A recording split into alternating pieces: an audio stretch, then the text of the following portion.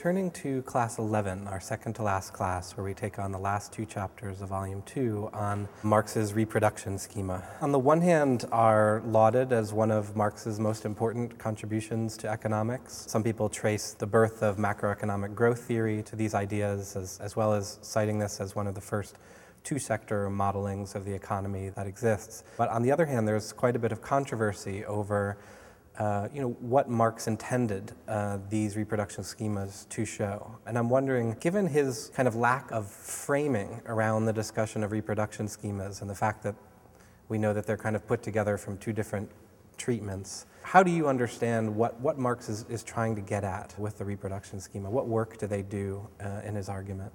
You often have to read Marx for little clues as to, and very often these clues occur in occasional sentences here and there, and as you know, I'm often prone to look at footnotes and things like that to extract actually an explanation of what he's doing because it's buried in a footnote somewhere. There are some passages towards the end of the reproduction schemas where he kind of says, well, this whole system could possibly be in equilibrium, but if it is so, it is purely by accident.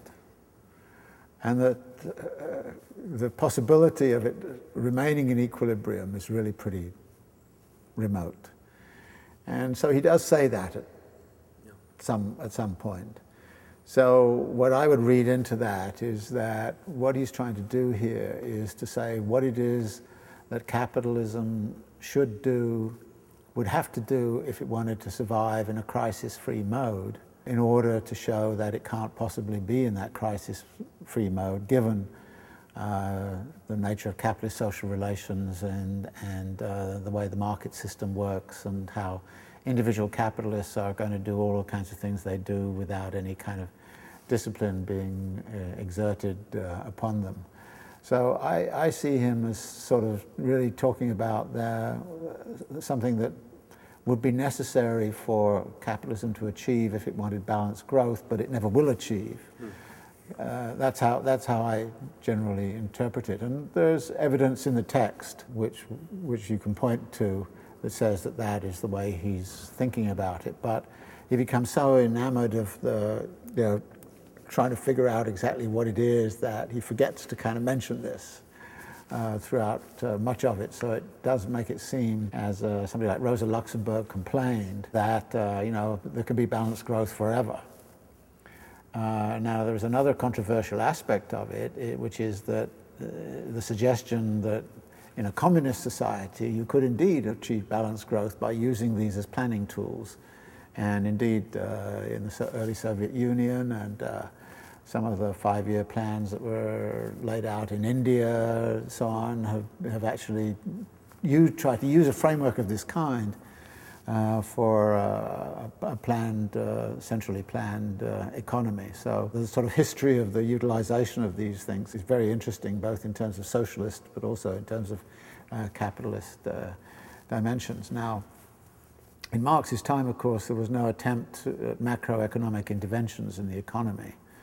And the growth models which, to some degree came out of these formulations, the Harrod-Domar model and so on at the end of the 1930s into the 1940s, and then growth theory in general, attempts to create a sort of initially a Keynesian framework for macroeconomic modeling which would stabilize the economy.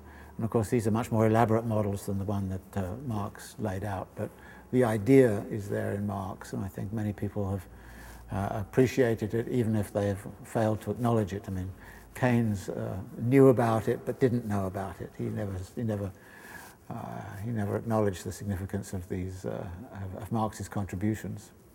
Okay, so we're in the middle of the reproduction schemas, both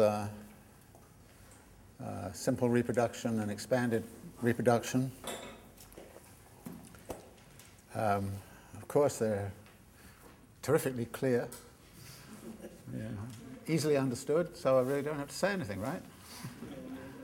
I mean, I think one of the things we have to do is to sort of sit back and say, all right, well, what's the framework here, and then sort of speculate a little bit about what the purpose is, because it's not at all clear entirely what Marx's purpose is. you can only infer it. The framework is, as we talked about last time, is that Marx divides the economy into two departments. And yeah, he messes around with a third department of luxury goods, but doesn't really go that far with it. But basically it's a two-department model.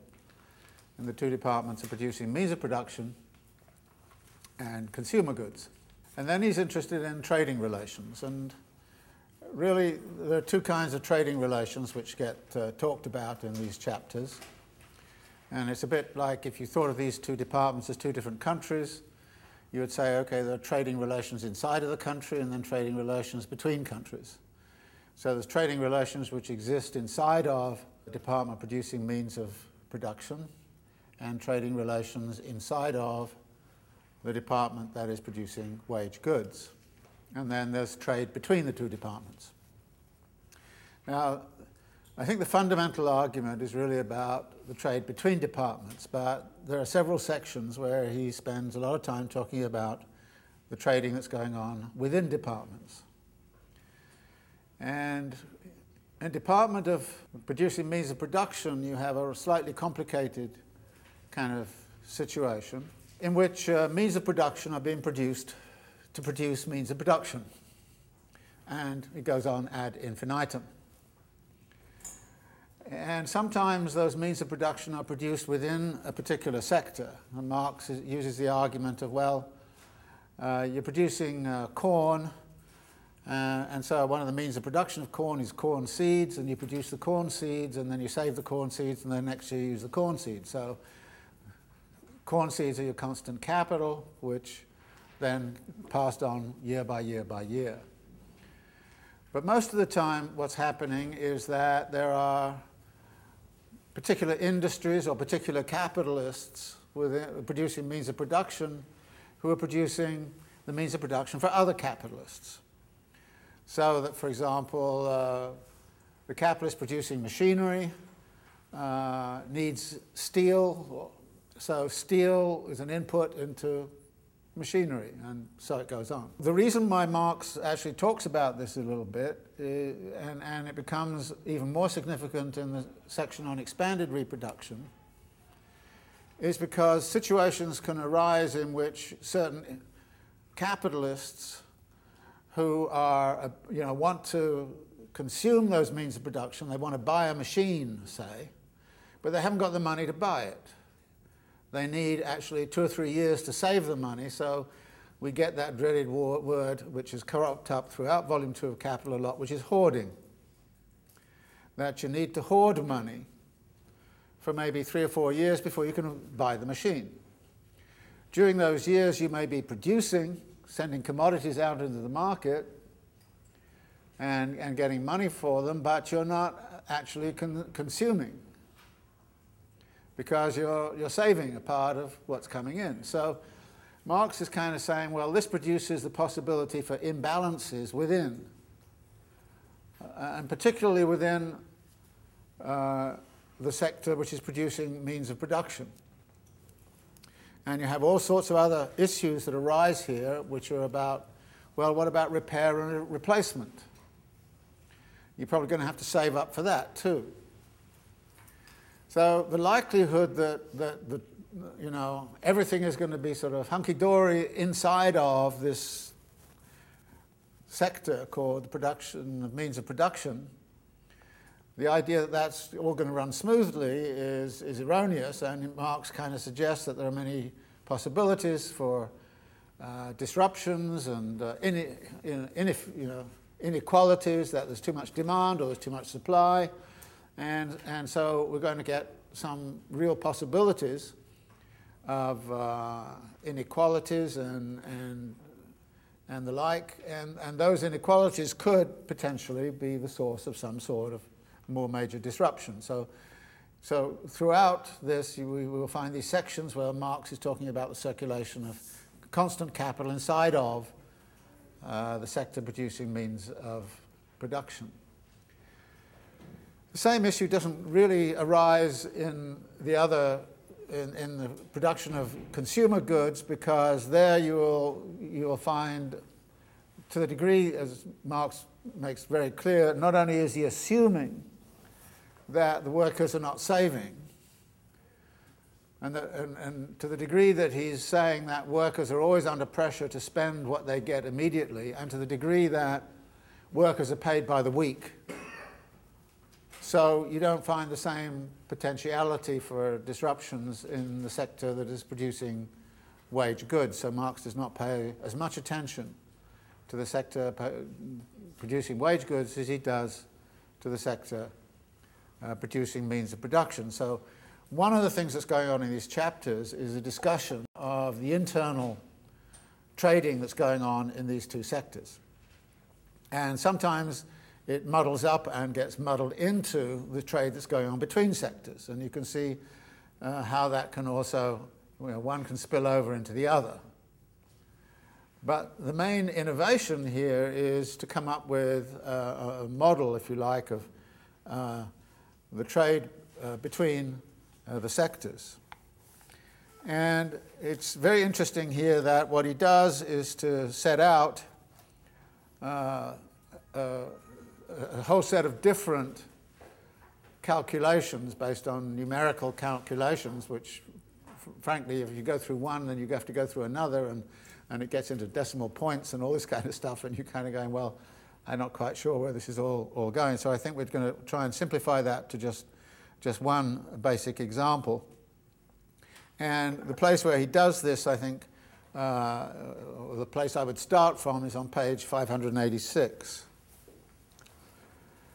What Marx does here is to set out this schema of simple reproduction. We start, department 1, we have this 4,000 C plus 1,000 V plus 1,000 S.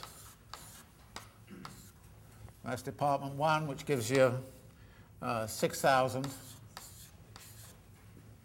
And then department 2, when he does this first time round, is 2,000 C plus 500 V plus 500 S, 3,000. And he works with that one on simple reproduction. And what he works out is that this amount here, the 2,000 C, has to be equivalent to that. And if we did that in this kind of other way that we can do it algebraically, we would say that department 1, it's C1 plus V1 plus S1. Department 2 is C2 plus V2 plus S2, and which equals the total output, call it W. And that the equilibrium position is that C2 equals V1 plus S1. So if you want to do it algebraically, you do it like that. Okay, so that's the algebraic version of it. Now, interestingly, what he does when he's talking about expanded reproduction is that he changes the figures down here, and some interesting reasons why. He changes the ratios. This means that the two departments are identical, except that one is more capital intensive than the other. That is, the organic composition of capital, which you remember is the ratio of C over V, is different in the two departments. This is 2 to 1, and that's 4 to 1. Now, why he did that is kind of an interesting kind of question. Now, what I've done is to pass around this sheet, and I'm going to sort of go through it sort of as we go through. The question that arises then, and as you see, what we now find in this is that there's not an equilibrium between this and this. That in fact, what we're now going to see, however, is a breaking down of the S into something different. That is, the big question that really arises in expanded reproduction is, what are we going to do with the surplus value? So this is, if you like, the key figure. What do we do with this? And in expanded reproduction, what you're going to have to do is you're going to have to take part of that and reinvest it. So what that turns into, and so this then turns into, as you reinvest it, at the end of the year, say, you kind of reallocate it in the following kind of way. You say, all right, we'll have 4,000 C, but we now have to think about the reinvestment. How much are we going to reinvest in extra means of production? And Marx kind of puts it this way, well, we'll have 400 C, and then, of course, we have, again, the 1,000 V, plus we need more labor power, and we need it in the ratio of 400, so it's 100 V extra, which is the delta V, if you like. So these are the delta signs, the extra amount, and this is the extra amount here. So extra, extra, and then that leaves a residual, which is left over for bourgeois consumption, which is 500S. Okay? So that is the reinvestment which is going on in Department 1. In Department 2, you have a parallel reinvestment strategy in which, again, you have the 1,500 C. You then need some extra means of production, and you have 100 C plus 750 V, which is the original, plus the 50 V, which is, and then that leaves you 600S.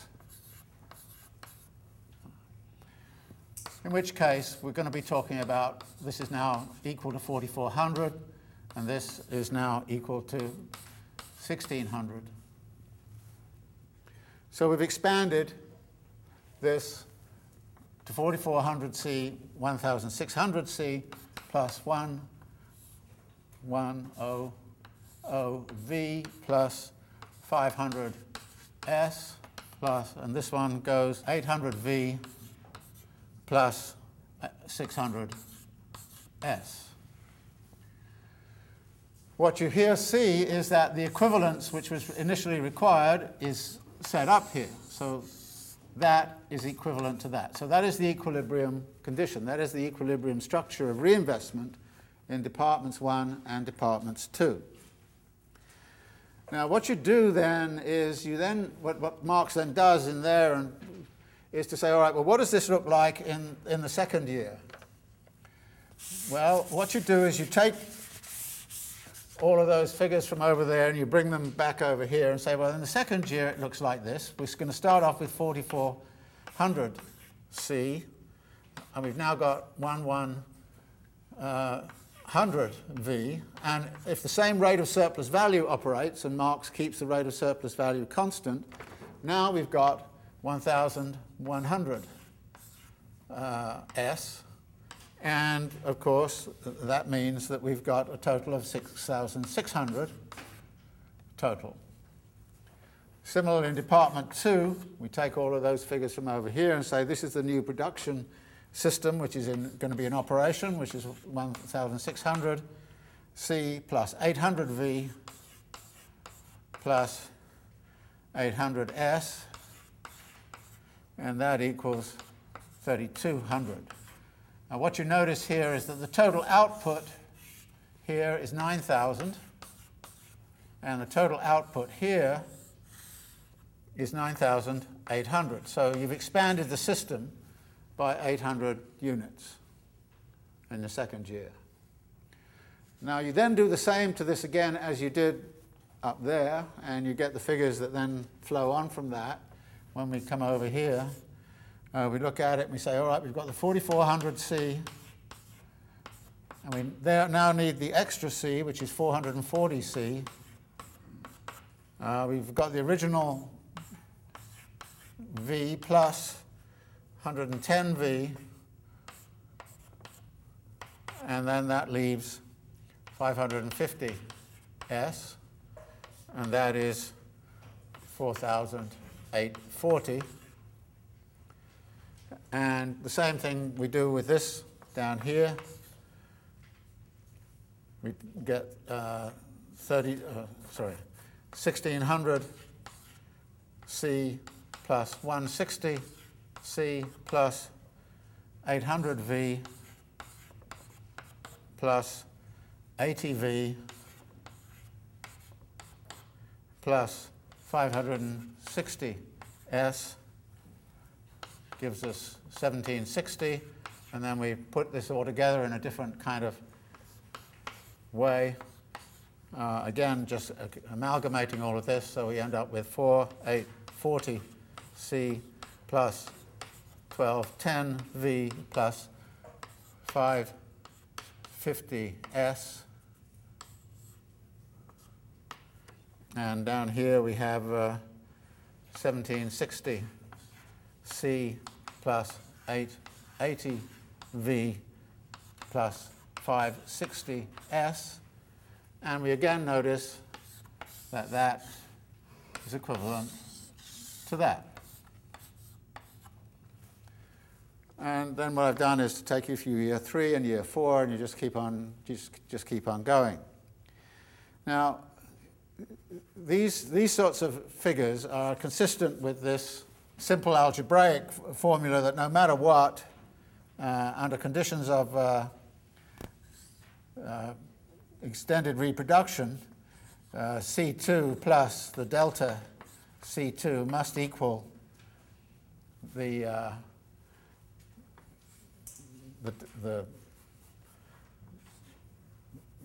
total of the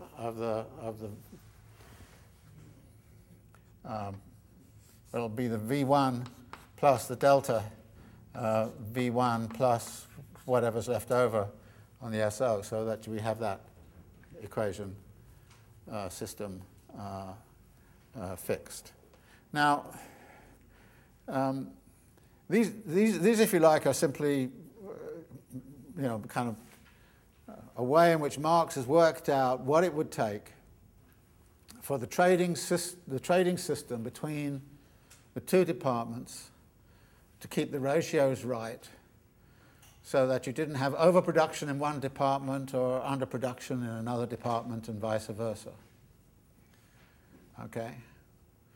And he works these sorts of figures out and then of course adds in various other complications and all the rest of it. But this is the basic argument. And is this sort of clear, or are you kind of so bemused by all of the kind of adding things up and everything? Is you clear about this? I mean, it's not that hard. You just have to keep on going and sort of say, oh, well, this is sort of. You okay with it? Right. Well, there are a number of issues that are then raised, which I think I would like to sort of take up. The first is really to look at the nature of the assumptions which are embedded in this system.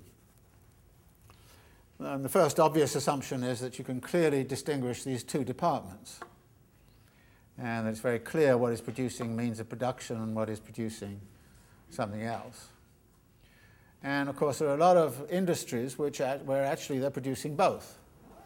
Agriculture is a good example. If you're raising cattle and you're raising them to be draft animals, then you're raising means of production. If you're going to eat them for meat, they're in the consumption sphere. So, but Marx is assuming that these sectors are clearly distinguishable from each other. The second thing is that he is, and this comes up fairly frequently, and I wrote some of the bits and pieces down, so maybe I'll try and give them to you. He also assumes that there are only two classes in society. We mentioned this last time. And at various points in the text, he kind of says, well, of course there are bankers and landlords and the state and taxes and all those kinds of things around. And the merchants may get in here and get into the trading game and all this sort of thing. But then he uses the argument and says, but at some point or other, they all have to derive their revenues and derive what they're getting from the production of surplus value. So if you like, he tries to legitimize what he's doing here very much by simply saying, all right, all of those other sectors, the landlords, for example, are essentially parasitic upon the production of surplus value elsewhere. The merchant, as we saw in the theory on merchant's capital, actually derives their income from a cut out of surplus value production. So Marx is kind of saying, I don't think by introducing all those other classes, I'm actually going to improve matters at all. I'll just muddy the waters so that we can't really see what is truly going on. So that second assumption, but the second assumption about two-class society also makes some assumptions about how those classes are going to behave. One of the things we assume is that workers consume all that they get. They don't save. As comes up as you go through the text, this stuff about rational consumption on the part of the workers is also there. You assume they're going to consume in such a way as it matches what is being produced. So the sector producing wage goods is producing the kinds of goods that workers want to consume or need to consume and will consume. So there's assumption of that sort. There's another assumption here, which is, what are we assuming about capitalist behavior in terms of reinvestment? Well, why are they reinvesting? And there Marx refers us back to Volume 1 and kind of says they're reinvesting because the coercive laws of competition force them to. So they're reinvesting because of the state of competition. But how they reinvest, and but why would they reinvest in exactly these proportions? It's not clear at all that there was any market signals that tells them what they are or what they should be. There's no way, in fact, in which individual capitalists operating in their own self-interest are likely in aggregate to produce a result where the aggregate reinvestment in Department 1 is exactly what it needs to be in order to get this whole thing moving. So we therefore get the real possibility of disjunctions between individual capitalist behavior and even capitalist class behavior and the requirements that would be there for the reproduction of a capitalist system. So not only is there an assumption that there are only two classes, but we assume certain things about the behavior of these two classes in this model, which, and to the degree that that behavior it doesn't exist and that workers may save or may spend on things that, other things than they should, to the degree that that happens, then of course there's going to be a disequilibrium which enters into the picture. I mean, he starts out this whole thing about the two-class economy on page 468. This whole thing he's going to deal with is about the reproduction, i.e. maintenance, of the capitalist class and the working class, and hence to the reproduction of the capitalist character of the entire production process. So he declares it's a two-class thing. At various points he mentions the possibility of there being other classes. So on 497 he says, the division of surplus value into different categories, the bearers of which appear alongside the industrial capitalist as the landlord for ground rent, the money lender for interest, etc., as well as the government and its officials, rentier, etc. These fellows face the industrial capitalist as buyers and to this extent realize his commodities in money. They too cast their share of money into the circulation sphere and he receives this from them. What is always forgotten in connection with this are the sources from which they originally obtained this money and continue to obtain it. So that's on page 497. And on page 580, he says, since in this schema everything is in the hands of the capitalists in the two departments, and there are neither merchants nor money dealers involved, nor bankers, nor any classes that merely consume and are not directly involved in commodity production, it follows that. So we get this idea of the two-class economy and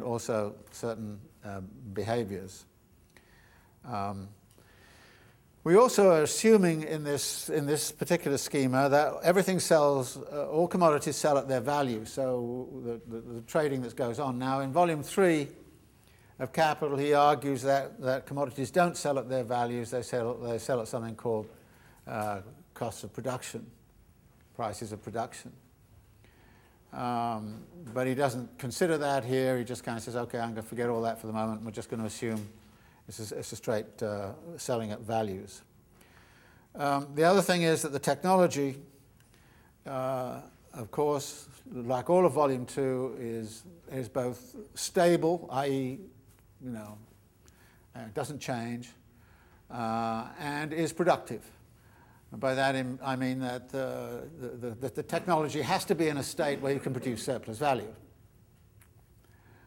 So there is a minimum level of technology, if you like, which is assumed here. But any technology which is adequate to the production of surplus value can be deployed here, and whatever it is held constant. Now, obviously, that's not true. It's constantly, things are constantly changing. He also assumes that the wage rate or the value of labour power is fixed. So there are no shifts going on in Department 2 in terms of the value of labour power.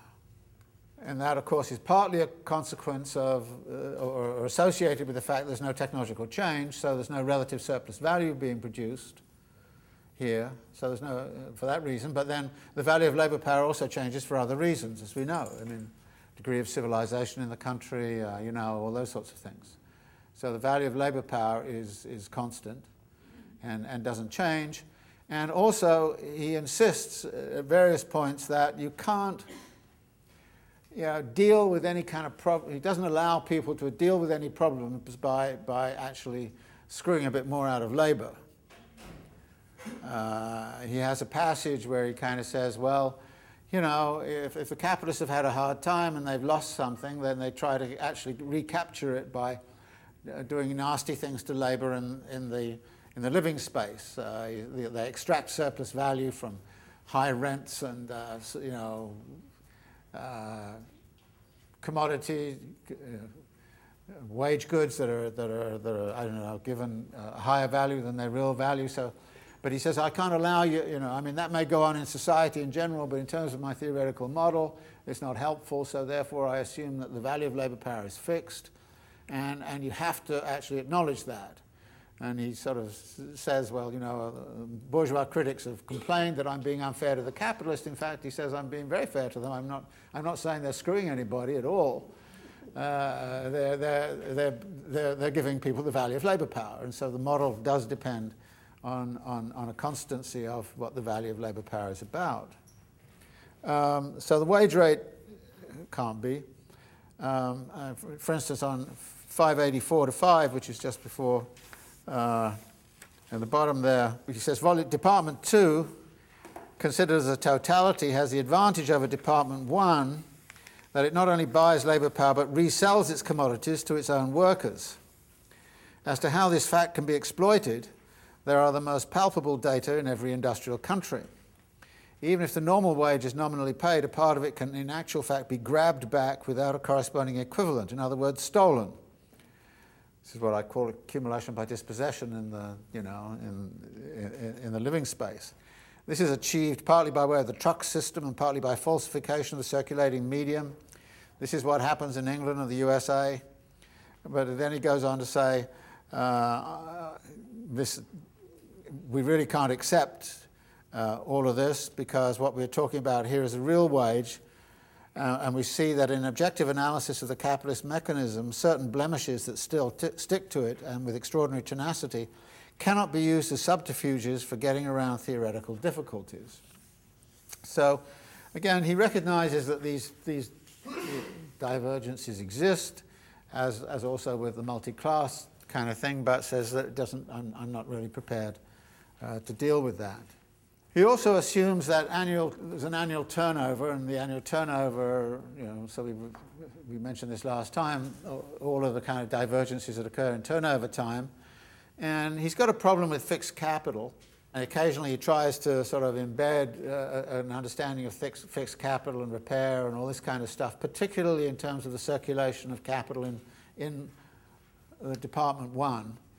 So he's sort of concerned about that, but he can't really find a way to deal with the fact that fixed capital may carry over from one year to the next, except to kind of say, well, actually, we can just simply calculate it in terms of wear and tear and all this sort of thing. But clearly, it starts to have a very important role in Department 1 when people start to think about, expanding production. But in order to do that, they have to build a whole new factory and they have to buy machines, and it needs a vast amount of hoarded capital.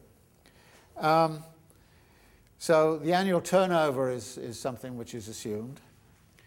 He also assumes that the economy is closed, and so there's no foreign trade. And this comes up very specifically on page 544, where you may find a situation in which Department 1 has either to contract its production, which means a crisis for the workers and capitalists engaged in it, or to supply a surplus, which again leads to crisis.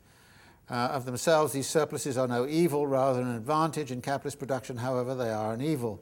Foreign trade could help in both cases. In the first, to exchange for means of consumption the commodities from Department 1 which are held fast in the money form. In the second, to dispose of the surplus commodities. But foreign trade, insofar as it does not just replace elements and their value, it only shifts the contradictions to a broader sphere and gives them a wider orbit. I think this is a very telling way of putting it, that actually what I call the spatial expansion and the spatial dynamics of capital, I would use this phrase to kind of say they never solve capital's problems, they simply expand those contradictions to a broader sphere and give them a wider orbit. So there's no overcoming the internal contradictions of capitalism by what I would call a spatial fix, by going outside and all this kind of stuff. You can't do it. And Marx, in Volume 1, in the Theory of Primitive Accumulation, the very last chapter of Volume 1 of Capital, is talking about the colonial system and saying basically what the colonial system does is it finds itself forced to replicate capitalist social relations. And insofar as it does so, it doesn't actually solve the internal contradictions of capital. And what Marx is doing there is disputing Hegel in the Philosophy of Right, where Hegel kind of starts to talk about the internal contradictions and says, well, there are two ways you maybe can do it. You can redistribute from the rich to the poor, but then he kind of says, but the rich don't have enough to actually satisfy a mass of the poor, so we can't do that. And then he kind of says, well, maybe colonialism is the answer. And so there's a kind of very interesting passage in Hegel's Philosophy of Right where he kind of says the colonial system maybe can do it, and he doesn't actually then pursue that very far, but you get the impression that that's what Hegel's arguing. And Marx, of course, wrote one of his key texts was a critique of Hegel's Philosophy of Right. And he doesn't actually critique these passages, but actually all this argument here, and also at the end of Volume 1 of Capital, it kind of says, foreign trade doesn't solve the problem. It actually moves it around and spreads it to a wider scene. And this is also, of course, partly a response to Malthus. Malthus, in his Political Economy, argued that there is an effective demand problem, and the effective demand problem can be solved two ways. One, by having a class of people who do nothing but consume, but the other thing is by foreign trade. So what Marx is, I think, is refuting certain kinds of arguments that are around in political economy as to what the role of colonial systems and imperialism and all the rest of it might be in relationship to the internal contradictions of capitalism. And Marx is again in this little passage saying there's no foreign trade. So this is, I think, a very what I'm saying here is that this model has a lot of really, really restrictive assumptions in it, and to pretend it's realistic is crazy. It's not realistic at all, and so I think that then the question arises, if this is not meant as a realistic explanation, then what is its purpose? Now, one of its purposes, which comes up several times in the text, I don't know if you noticed this, but several times in the text, Marx says things like, well, if the associated producers were in charge, or if you had a socialist economy, or if you had a socialized economy, we could rationally work out all of these relations and you know, but what we're trying to do is to realize all of this through a market process, which is anarchic and incoherent and all over the place, and where market signals are not likely to guide you in such a way as to do the correct reinvestment decisions to get yourself into equilibrium. So if you like, the general argument tends to be, well, look, this system, these are the equilibrium conditions, and it's pretty clear that capitalism can't conform to them, therefore this is likely to be a source of crisis. But then we come to what happens when the credit system gets involved here. And that's why I think it's very, very interesting to read this chapter after having read the stuff on finance and credit. Because what does Marx say in those chapters on the credit? I mean, yeah, they're pretty incoherent, but he does say, I think, has some very important ideas. For one thing, he says, look, the credit system operates as the common capital of the class, right? And you then say to yourself, well, if it's functioning as the common capital of the class, why can you not imagine that somehow or other the credit system can somehow or other exercise a controlling power in relationship to all of this, right? And remember also that the credit system played a very crucial role in dealing with things like turnover times and conflicts. And in a way, the disparities that are emerging here between these two sectors are analogous to those that arise over differential turnover time. In the differential turnover time and the fixed capital, you have a kind of temporal sort of thing. Here you've got, if you like, a sort of almost, it's not really spatial, but it sort of is spatial in its metaphor, a parallel of two sectors which are interacting in a certain kind of way. And what we need to do is to find ways to coordinate what's going on in one sector and another sector, and maybe the signals are going to be given by the credit system. Because, again, one of the things that goes on here is that there is no equalization of the rate of profit going on between these two sectors. They persist. And there's something very, very odd happens. Not only is the system expanding, but when you ask yourself the question, well, let's look at bourgeois consumption. And you see that actually bourgeois consumption is looking rather differently. If you look at the one here, they have 500 to spend. This lot down here have 600 to spend on their own consumption. Here, this goes up to 550. This goes down to 560. So the producers of wage goods are going to have to start to actually constrict their consumption a little bit. And so some very peculiar things start to come out of the figures as to what is actually going on here.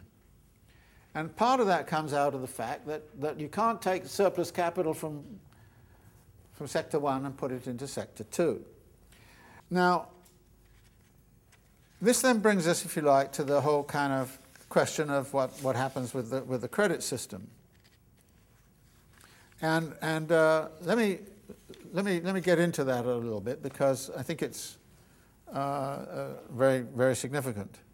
If you go to 574, he says, if the surplus product directly produced and appropriated by the capitalists, and he has these AAAs and BBBs, you know, the AAAs are hoarding and the BBBs are not, It is, however, absolutely unproductive in its monetary metamorphosis as a hoard and as virtual money capital that is formed bit by bit.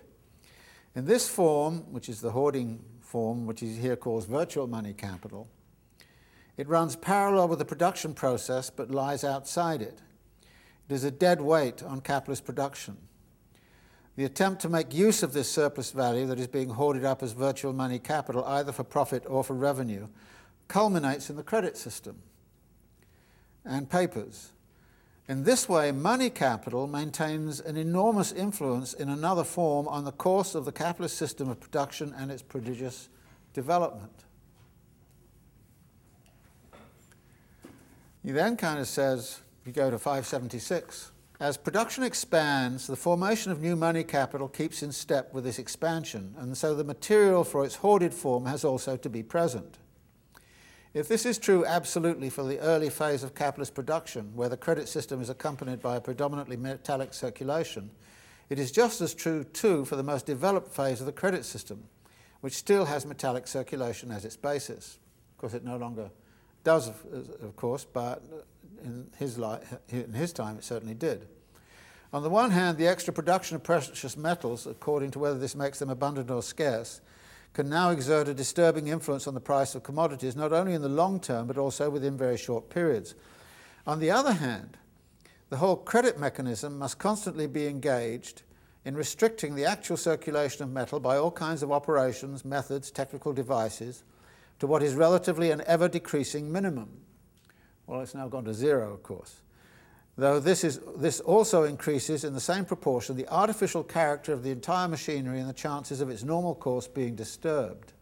And then right towards the bottom, it is important above all, however, to start by assuming metal circulation in its most simple original form, since in this way the flux or reflux, settlement of balances, in short, all those aspects that appear in the credit system as consciously regulated processes, present themselves as existing independently of the credit system, and the thing appears in its spontaneous form instead of the form of subsequent reflection. So Marx wants to use the metallic circulation process because he sees that the credit system, for the reasons that we discussed, on the one hand it's critically necessary. On the other hand, it is also a potential source of disruption and speculative craziness. So this, I think, is significant. And then if you go to 580, and this is where he talks about these fellows, the role of merchants and money dealers and bankers and so on, but then only to dismiss them. And then there is a quite longish section where he talks about the question of credit again. Towards the bottom of 544, we also get into a situation where there's going to be perpetual relative overproduction. On the one hand, a greater quantity of fixed capital is produced than is directly needed. On the other hand, this is particularly important, a stock of raw materials is produced that surpasses the immediate annual need. This is particularly true of means of subsistence. Overproduction of this kind is equivalent to control by the society over the objective means of its own reproduction. Within capitalist society, however, it is an anarchic element. So you get this notion of anarchic element, and then what we start to see is the way in which capitalist production it draws in a whole set of questions about the credit system. Again on 554 at the top, he says, in this presentation we have presupposed the exclusive circulation of precious metals as money, and together with this the simplest form of cash purchases and sales.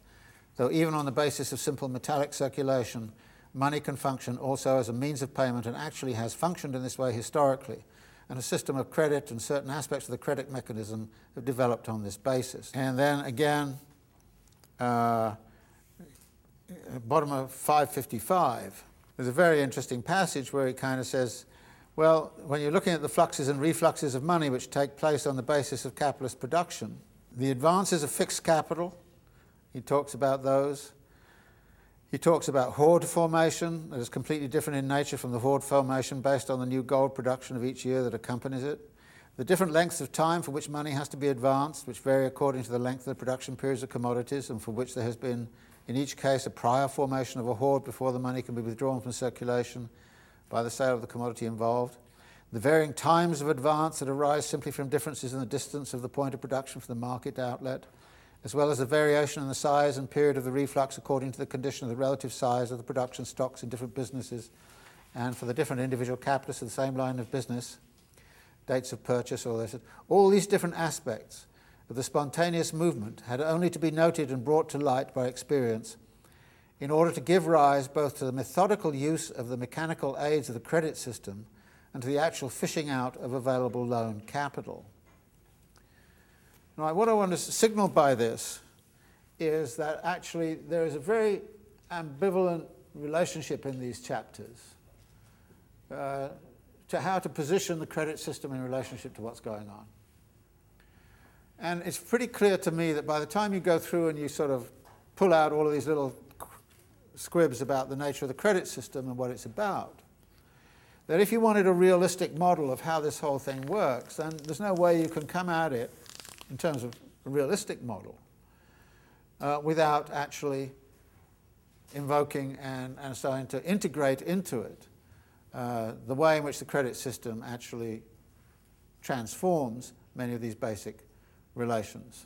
The other place where there's, I think, a very interesting intervention of the credit system, just to consolidate that, Marx talks at the bottom of 568 that there are several points at which money is withdrawn from circulation and accumulated in individual hoards or potential money capitals, and that this appears as an equal number of obstacles to circulation because they immobilize the money and deprive it of its capacity for circulation for a longer or shorter time.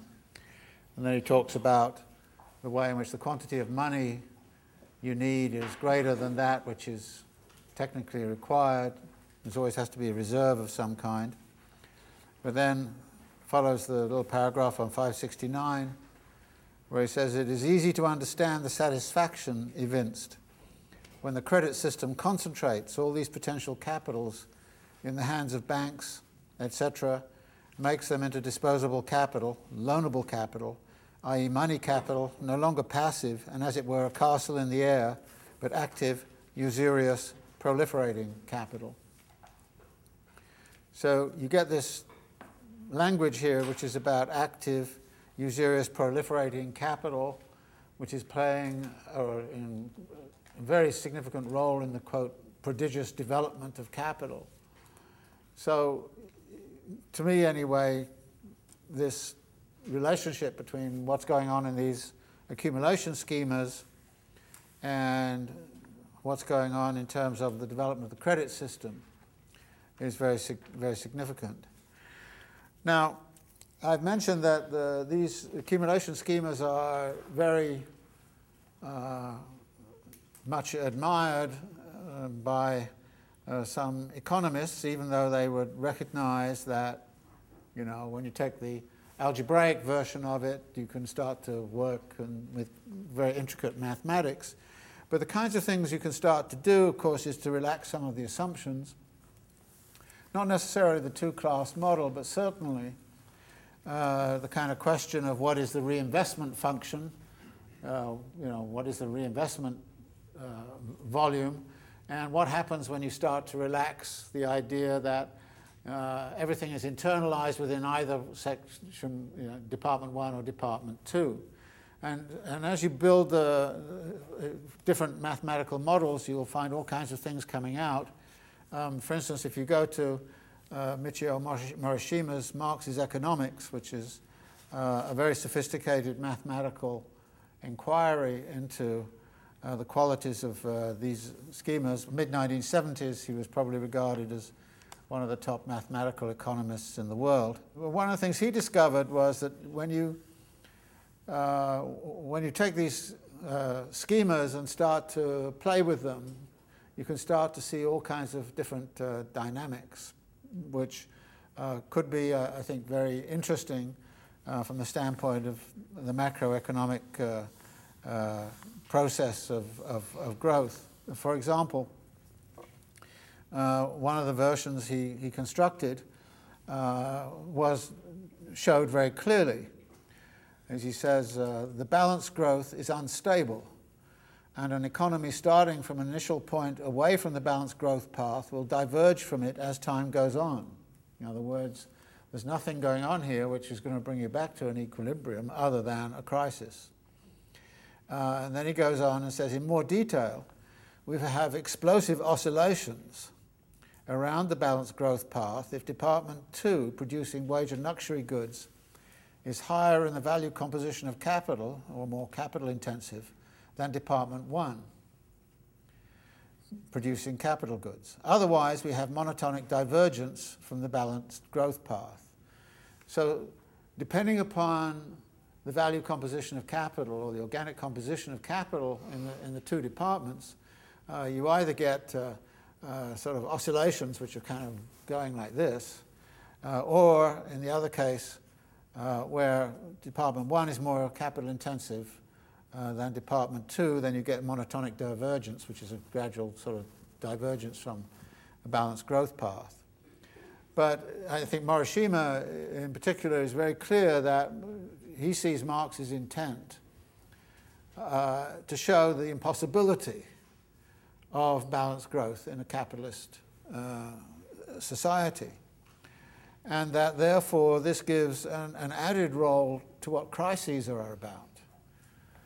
Crises are about bringing you back to some kind of equilibrium position.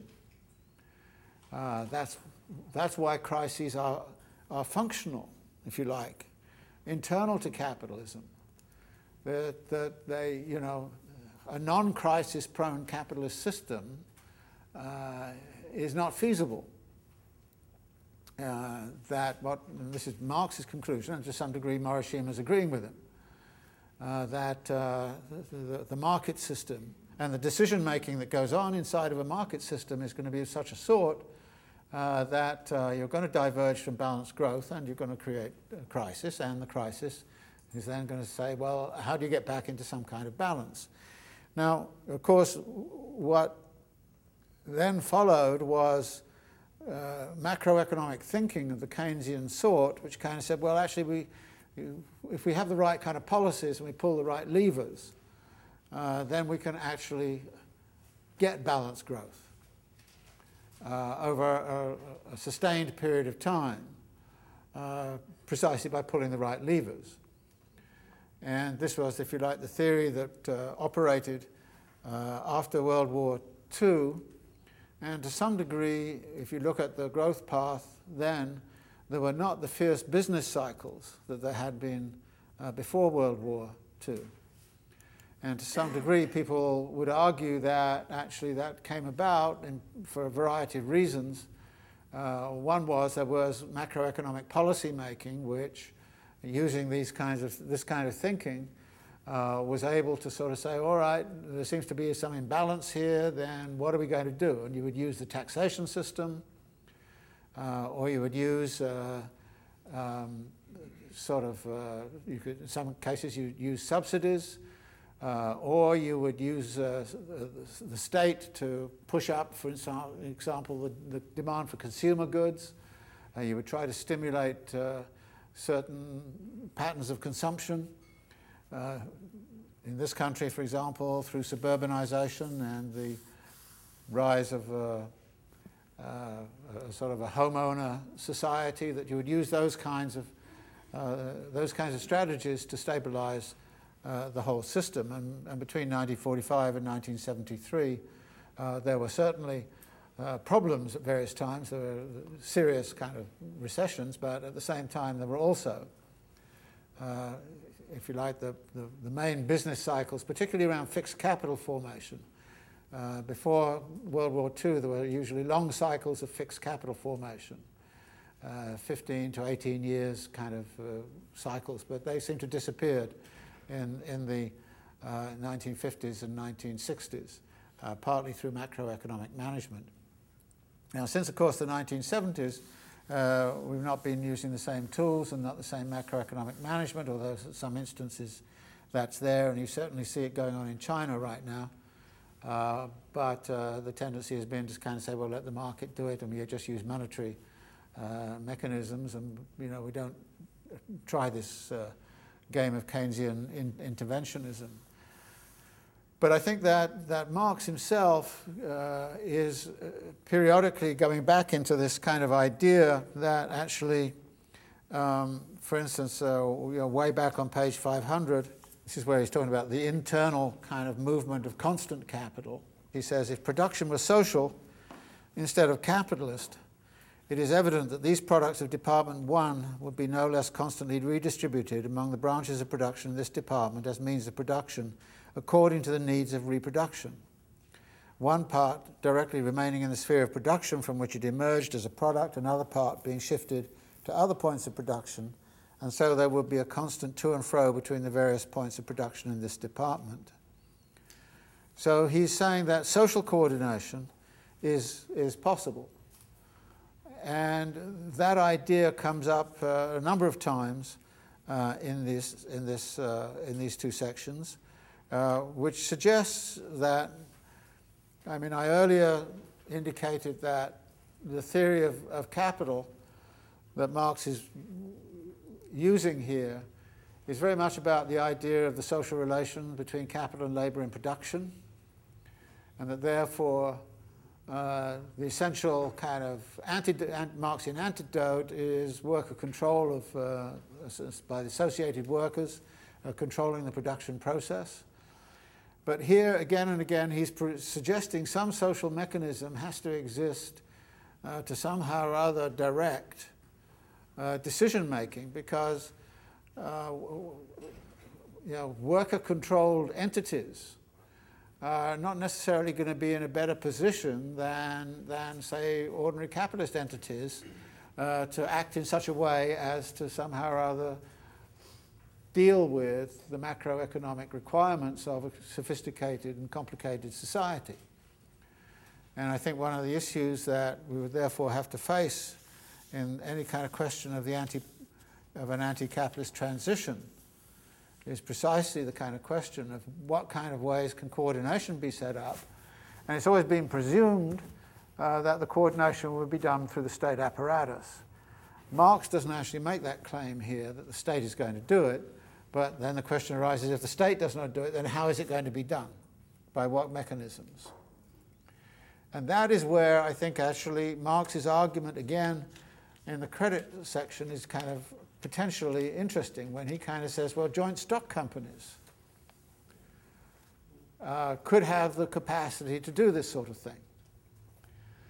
And actually, if you look at the way in which large corporations producing means of production actually organize their inputs of other means of production, then they don't go and get them through the market. They essentially have a kind of a sort of a commodity chain structure in which they basically send orders down through the commodity chain and say, we need so many tons of steel, and the steel people say they want so many tons of iron ore, and so there's a sort of a chain of command.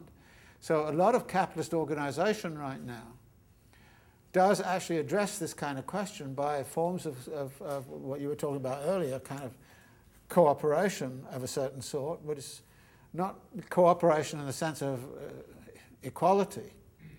It's cooperation in the sense of a command and control structure in which, say, a particular corporation which wants so much of this or so much of that and so on will send out through to its subsidiaries, its filières as they're called, its subsidiaries, how much we need.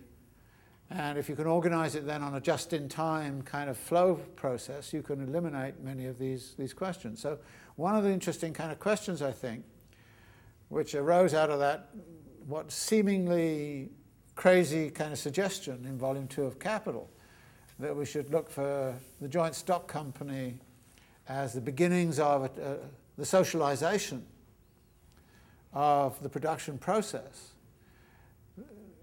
could in fact be sort of revitalized right now by kind of saying, well, let's look at how many of these large-scale companies actually organize, deal with this whole kind of question of the circulation of goods within Department 1, for example. And whether there's ways in which it can be done without necessarily having the state intervene, but that particular producer will announce to all suppliers. And actually this issue is coming up even in some of these radical organizations now called solidarity economies.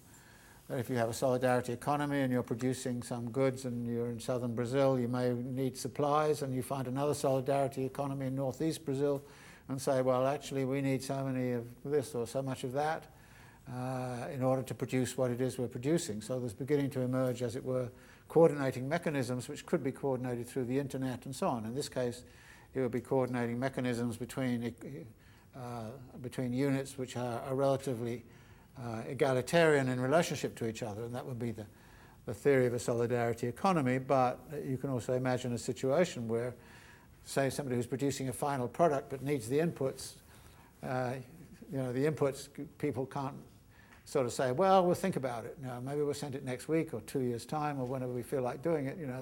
There's a certain kind of set of obligations that have to arise. So I think the sense of this, for me, would be very much around this idea of somehow or other recognizing that in a complex society there are coordinations that need to be established if we're not to end up with chronic inefficiencies, and if we're not going to end up with bad timing, which is going to mean overproduction of this and underproduction of that. So the big question, it would seem to me, which has been really, I think, put on the back burner for a very long time, is because we're no longer allowed to talk about planning. That's a bad word. That's socialist or something like that. And you have these very interesting kind of conversations. When I was at Oxford, I used to sit down with big name people at dinners sometimes, and they didn't know who I was, and they would talk. And it was amazing when they get an Oxford high table, they talk about all kinds of things they wouldn't talk about normally. And I was having a discussion with a guy who was complaining about the transport system of southeast England, and I kind of said, well, you mean you want better planning? He said, no, we don't want any planning. No planning, no planning. And so I said, and then I said, well, what do you want? And he described what he wanted. And I said, that sounds to me like planning. He says, no, we don't want any planning. No, we just need, I've forgotten the exact phrase. It was something like, we need the coordination of compatible and incompatible interests. And I said, oh, that sounds like planning. And of course, this is the high point of Thatcherism, so you couldn't. But the thing here is that actually, at this point, if you're looking at something like, and this was one of the big problems in southeast England at the time, that Margaret Thatcher, having abolished the London County Council, or the Greater London Council because it was socialist, the result was there was no coordinated planning for the southeast England. And the result was the transport system was getting in a total mess and a total muddle, and nobody knew, and actually business folk were having a hard time. They couldn't get to work on time. They couldn't live in their Sussex mansion, so they were beginning to rave on and on and on about the inefficiencies of everything, and that's where you sort of get this coordination of compatible and incompatible interests.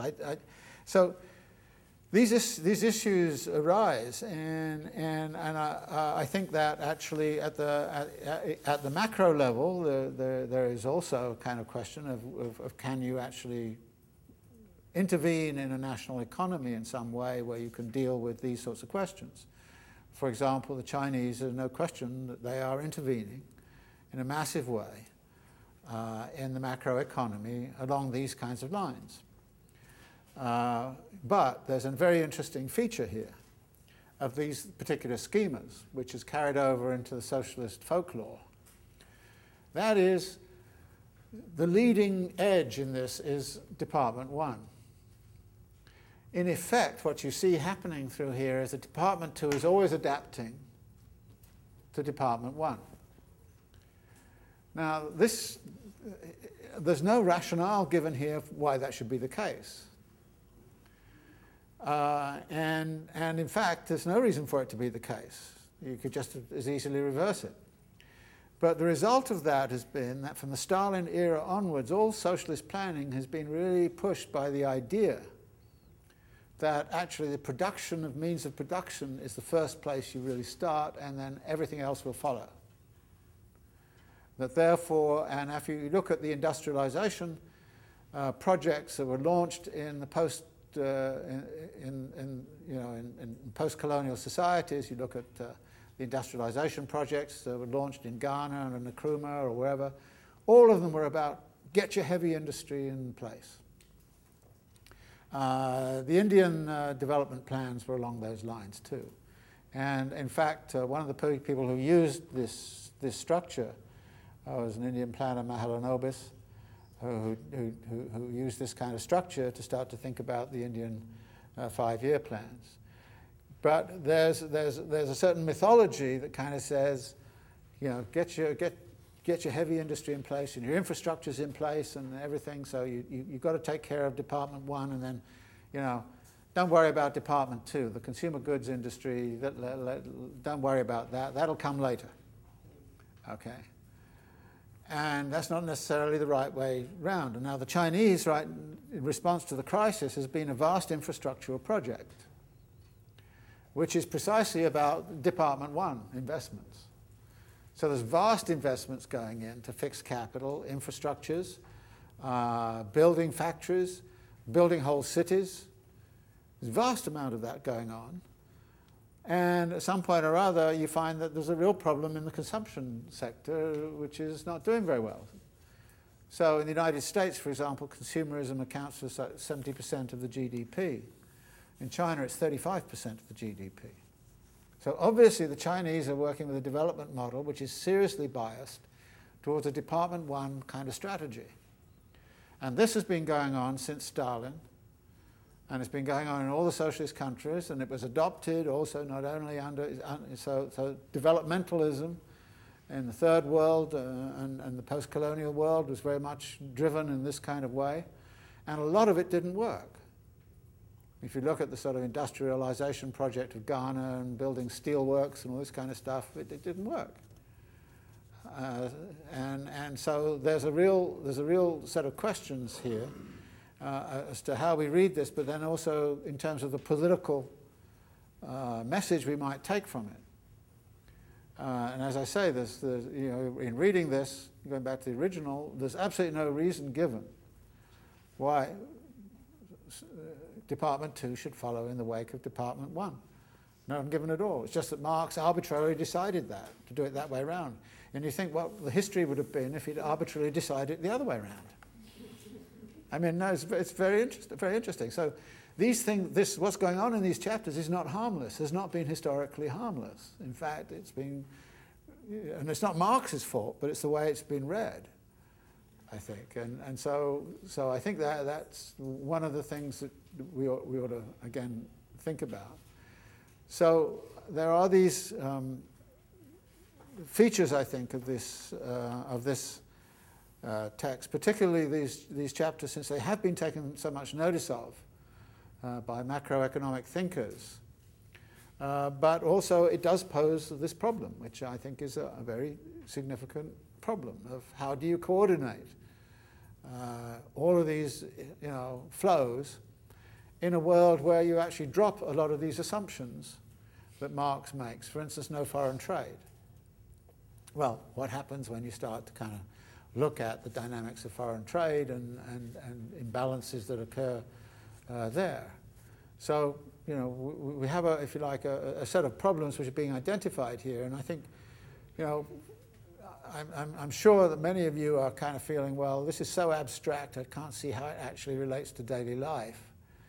And that's true in a way, but on the other hand, I think you have to kind of stretch your minds to kind of say, well, what is it that's going on here that we really need to be thinking about if we are actually interested in the kind of politics of an anti-capitalist transition and what that anti-capitalist transition is being about. And for example, people on the left don't like this way of thinking at all these days. I think that's pretty fair, right? I mean, well, most of the radical thinking, to the degree it's anarchist and to the degree it's autonomista and it's, solidarity economy kind of stuff, doesn't want to think about the macro kind of coordinations that might be required and necessary. And then you kind of say, well, what makes you believe that actually, individual, say, anarchist communes acting in their own self-interest and their liberty and freedom and all that kind of thing are actually going to do a bunch of things which are going to coordinate with each other in such a way that the whole world works well. And everybody gets fed and everybody has a house and everybody has decent health care and education. What makes you think that? And I think that what Marx is doing here is by raising this question of what's the relationship between what individual capitalists do and what the macro requirements are. I think we also would have to ask the question, what do individual decision-making units of any sort do in relating to some of these more macroeconomic kind of questions? And we can see what some of those macroeconomic questions are when you get to issues of energy, global energy use and global warming and all those kinds of questions, in which case you have to start to think about how these macro questions get facilitated.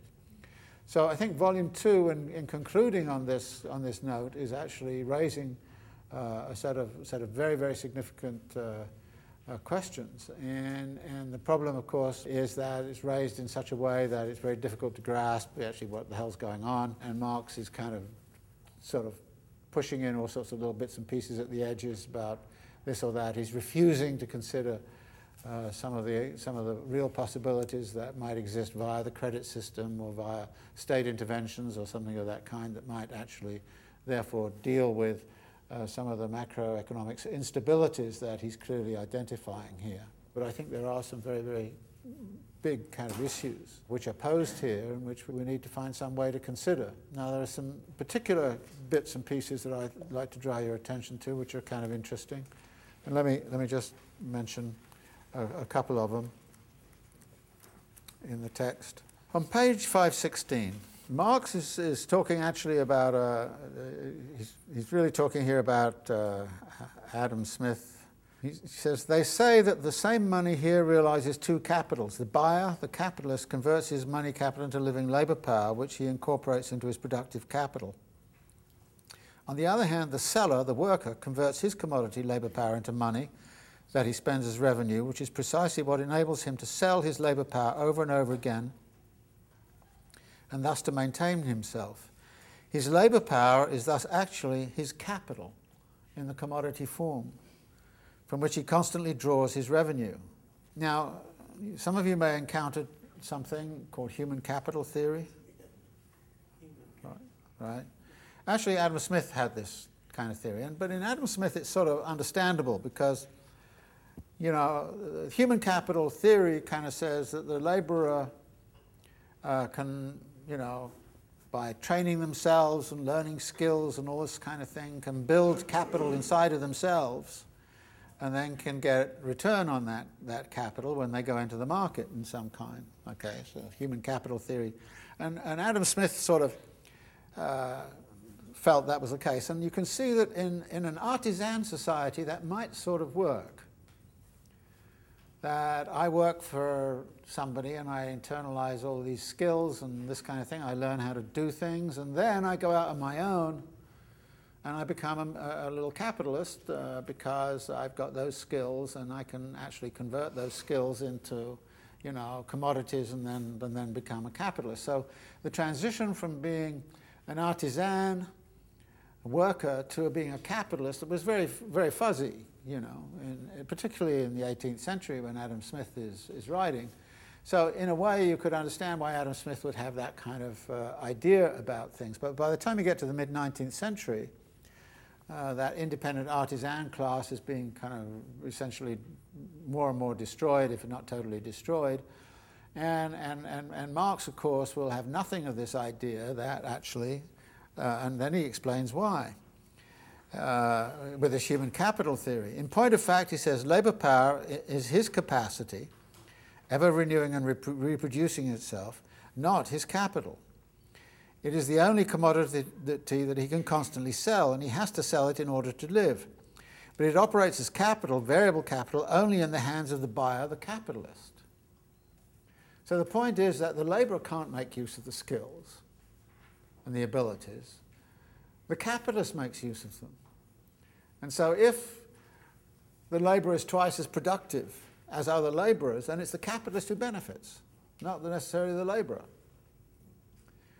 So Marx's point is kind of saying, to call, the labourer's skills their capital is a ridiculous proposition. So when people started to pick up all of this and started giving all this language about human capital theory and what's the big guy in Chicago, Gary Becker, in Chicago, starts talking about human capital theory, and that therefore, we've got to invest in human capital and education, and it's all about capital, and then you're giving people capital, which they can then. Marx is saying that's rubbish. And actually, what Marx does in this little passage is to take a crack at human capital theory and dispute it. So I think it's kind of interesting to sort of go off and look at what is being said about human capital theory, and then and it's so different. I mean, because if it really was capital, the work and it generated a revenue, then the worker could just go to sleep in a hammock and presumably just get the interest on it, right? Marx is of course they can't do that. So to call it capital is ridiculous, because that choice is always open to the capitalist, right? Say, I'm fed up with working now. I've amassed my capital. I'm now just going to live off the revenue and the interest.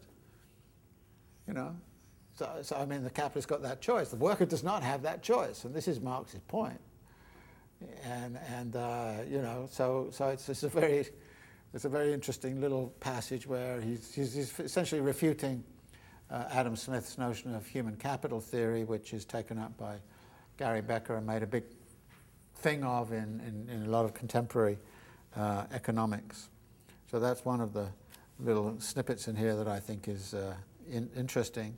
I think we've already dealt with the foreign trade stuff and the question of hoarding. And there's one other thing that I think I'd like to pay attention to, which comes up on page 591, where Mr. Capitalist, as well as his press, is frequently discontented with the way in which labour power spends its money, and with the commodities too in which it realises this. On this occasion, he philosophises, waxes cultural, and philanthropises, as, for example, Mr. Drummond, the British Secretary of Embassy in Washington. The Nation carried an interesting article. They still do carry articles like this, by the way, in which he is said, among other things, and then goes on about how working people have not kept up in culture with the growth of invention, and they have had things showered on them. I mean, this is amazing stuff, which they do not know how to use and thus make no market for. And then further, the problem remains how to raise him as a consumer by rational and healthful processes. Not an easy one, as his ambition does not go beyond a diminution of his hours of labour, the demagogues rather inciting him to this than to raising his condition by the improvement of his mental and moral powers. Again, that's going to be capital, human capital kind of argument. And then Marx mocks that by kind of saying long hours of labour seem to be the secret of these rational and healthful processes, which are to raise the condition of the worker by improving his mental and moral powers and making a rational consumer out of him. In order to become a rational consumer of the capitalist commodities, he must, before all else, for the demagogues prevent him, begin by letting his own labour power be consumed irrationally and in a way contrary to his own health by the capitalist who employs him. What the capitalist understands by rational consumption is shown when he is condescending enough to take a direct interest in the consumer behaviour of his workers, i.e. in the truck system. And then he talks about the Lawrence Mills and the boarding houses and all those kinds of things, the description of the ever-present piano, the working girl boarding houses. So I think that this question of working class consumption, what it's about now, what Marx is doing here, of course, is again kind of saying, look, the bargain between capital and labour in the market is simply this: we give you the value of your labour power and that's it. then you have to work out what it is you need to survive. That's your problem, not mine. So this is, if you like, what we would call the externality kind of side of things, which I think I've mentioned before, the externality of social reproduction, which the capitalist class wants nothing whatsoever to do with. But at the same time, there is the presumption, always the presumption, in this model that the working class are going to spend it, are going to spend their money, and that they are going to engage in, quote, rational consumption. Rational, that is, from the standpoint of what it is the capitalists are producing. So that built into these models is, if you like, a theory of rational consumption on the part of the working class. And there's no escaping that there is a definition of rational consumption. But Marx is kind of saying that the capitalist is not actually concerned with that. All the capitalist is concerned with is giving people the value of labour power, and that's fixed. And in these models it's fixed, as we mentioned earlier. And generally speaking, throughout Capital, Marx tends to take it as fixed. And does so for a very interesting reason, which will come, which was there in the first class, which is that the actual wages that are paid, that's a fact of distribution, and therefore it's a particularity, and therefore outside of particular concern. So the issue that's raised here in this ironic way about rational consumption is a real issue. And so Marx is not denying the idea that there is rational consumption. He's simply, what he's doing is denying the way in which the bourgeois do-gooders were in effect trying to define what rational consumption was, and imagining therefore that actually the working class was having all this largesse sort of showered upon them in some way, and that they were not using it properly. Which of course was the question which was raised when Ford gave the sort of $5 8-hour working day, and then had to send in a lot of social workers into the workers' houses to make sure they consumed properly. You didn't want them gambling, and you didn't want them, all those kinds of things. It was not rational consumption. So keeping the workers on a consumer, on the right consumer trail becomes very, very significant, and you can see why that is from these schemas. If suddenly this money which is given out to this 1100 V, and all the workers collectively decided to go, blow it on a gambling spree or something like that, then the whole system would break down. And so this is a very interesting kind of thing, and of course this is where the Russell Sage Foundation came in. They were the social scientists that were hired to go into the workers' houses and make sure they weren't spending it on sex and drugs and rock and roll and God knows what, all the things you guys get into, sort of.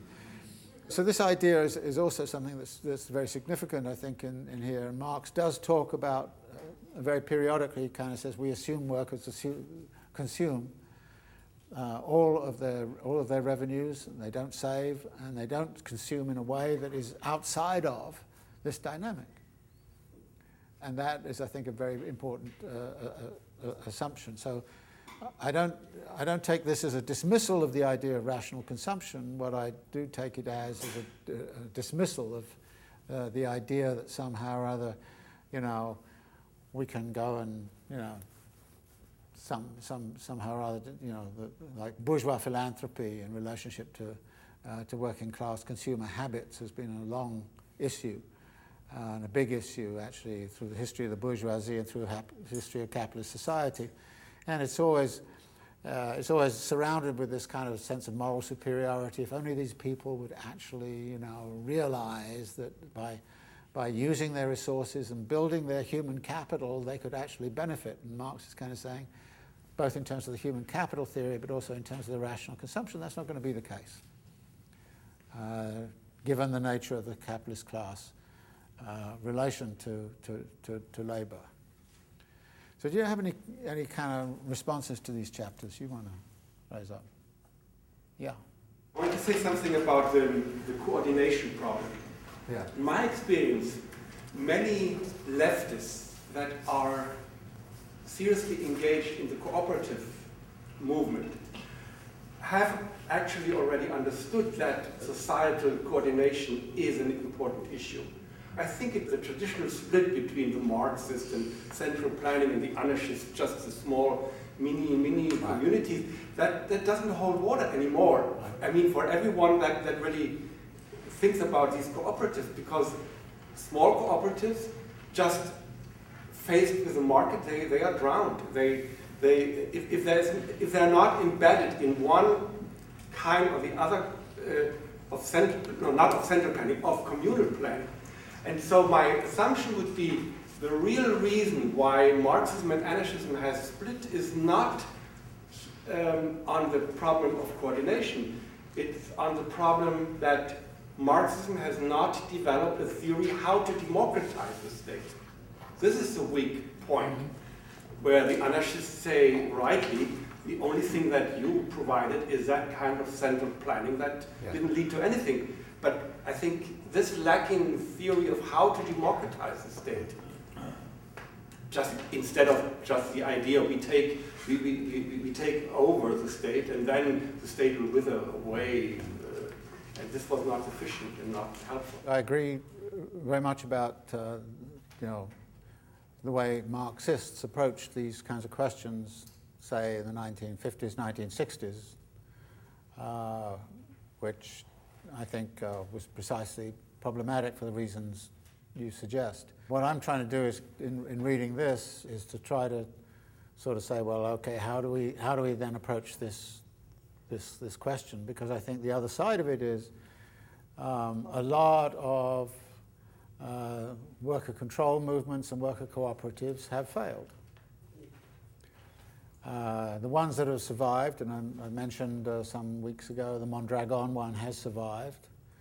In part has survived because it has actually sought to take command over the credit institutions by setting up its own credit structures, and also to some degree has tried to integrate a retailing structure with a, so they have, so I think it's very, very important to look at those that have survived. I mean, the whole history of worker control has been,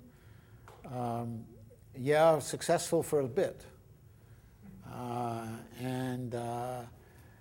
Even as something as, which had a lot of prospects for survival, like the Israeli kibbutz, has gradually sort of disintegrated into, something that is radically different for a variety of reasons. But so I think, so I don't disagree with you, about the line of thinking, but I think a lot more attention has to be paid to the theory of the transition, if you like, and what has to be built in order to move towards an alternative kind of production and consumption system. And I think that, again, part of what I'm trying to read into Marx here is to kind of say there are necessary preconditions for a transition to occur. I'm as suspicious of the state as you are, and I'm therefore not in favor of saying automatically, well, the state should do it. But on the other hand, you have to think of some organizational form that has the capacity to do it, which is why I'm saying, well, we should be looking inside of US corporate configurations. One of my favorite would be we should look inside of Walmart, see how they actually set up their delivery and service. I mean, it's not a great, in terms of its social relations, it's a disaster, and for all sorts of reasons. But in terms of its technical capacities to coordinate production, consumption, it's a massive kind of organization. What would happen if we had a collective taking over of Walmart? Yeah. I'm wondering if, because this whole thing, what we see about capitalism is this motion of value, this motion of exchange.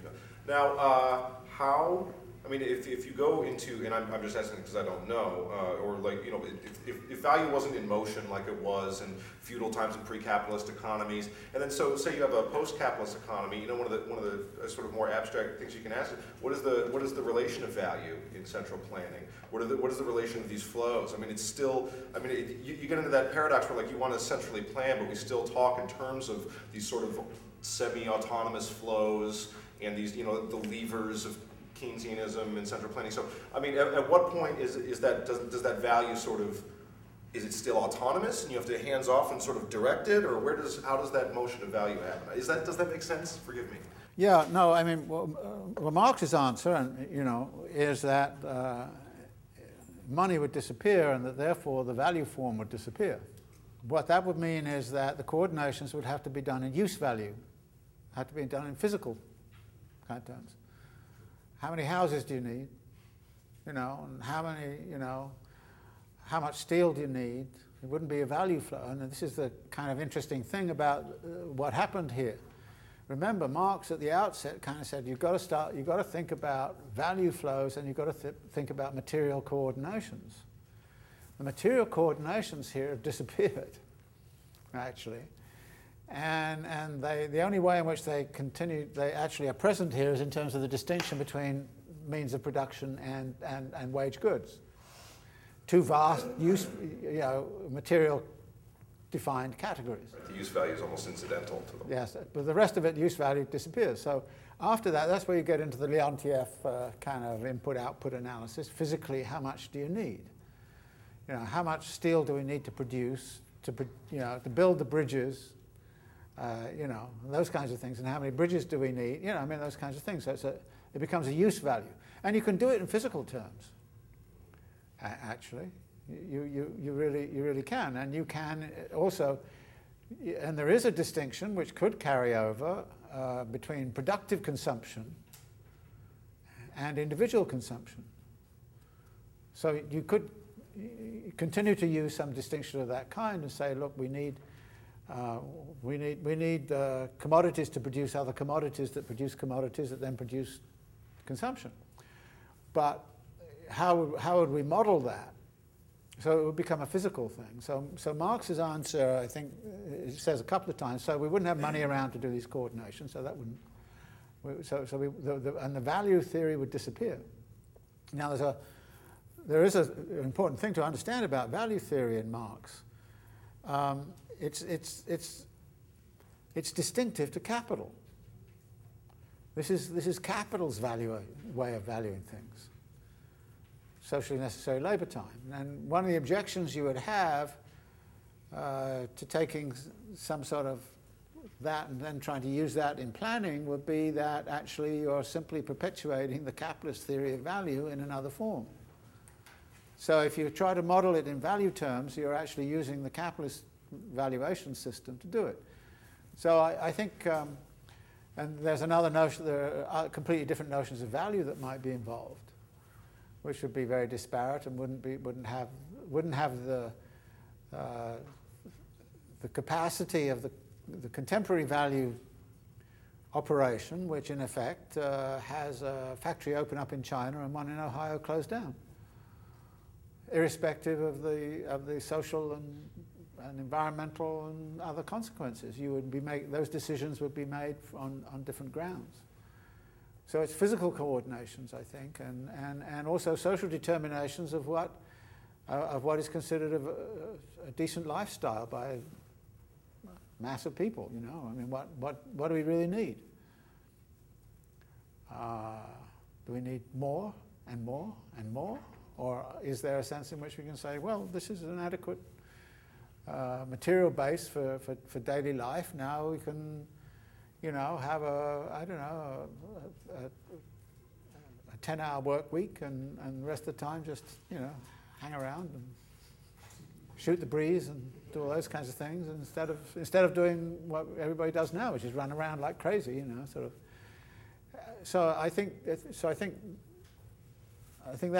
is the answer I see Marx proposing here.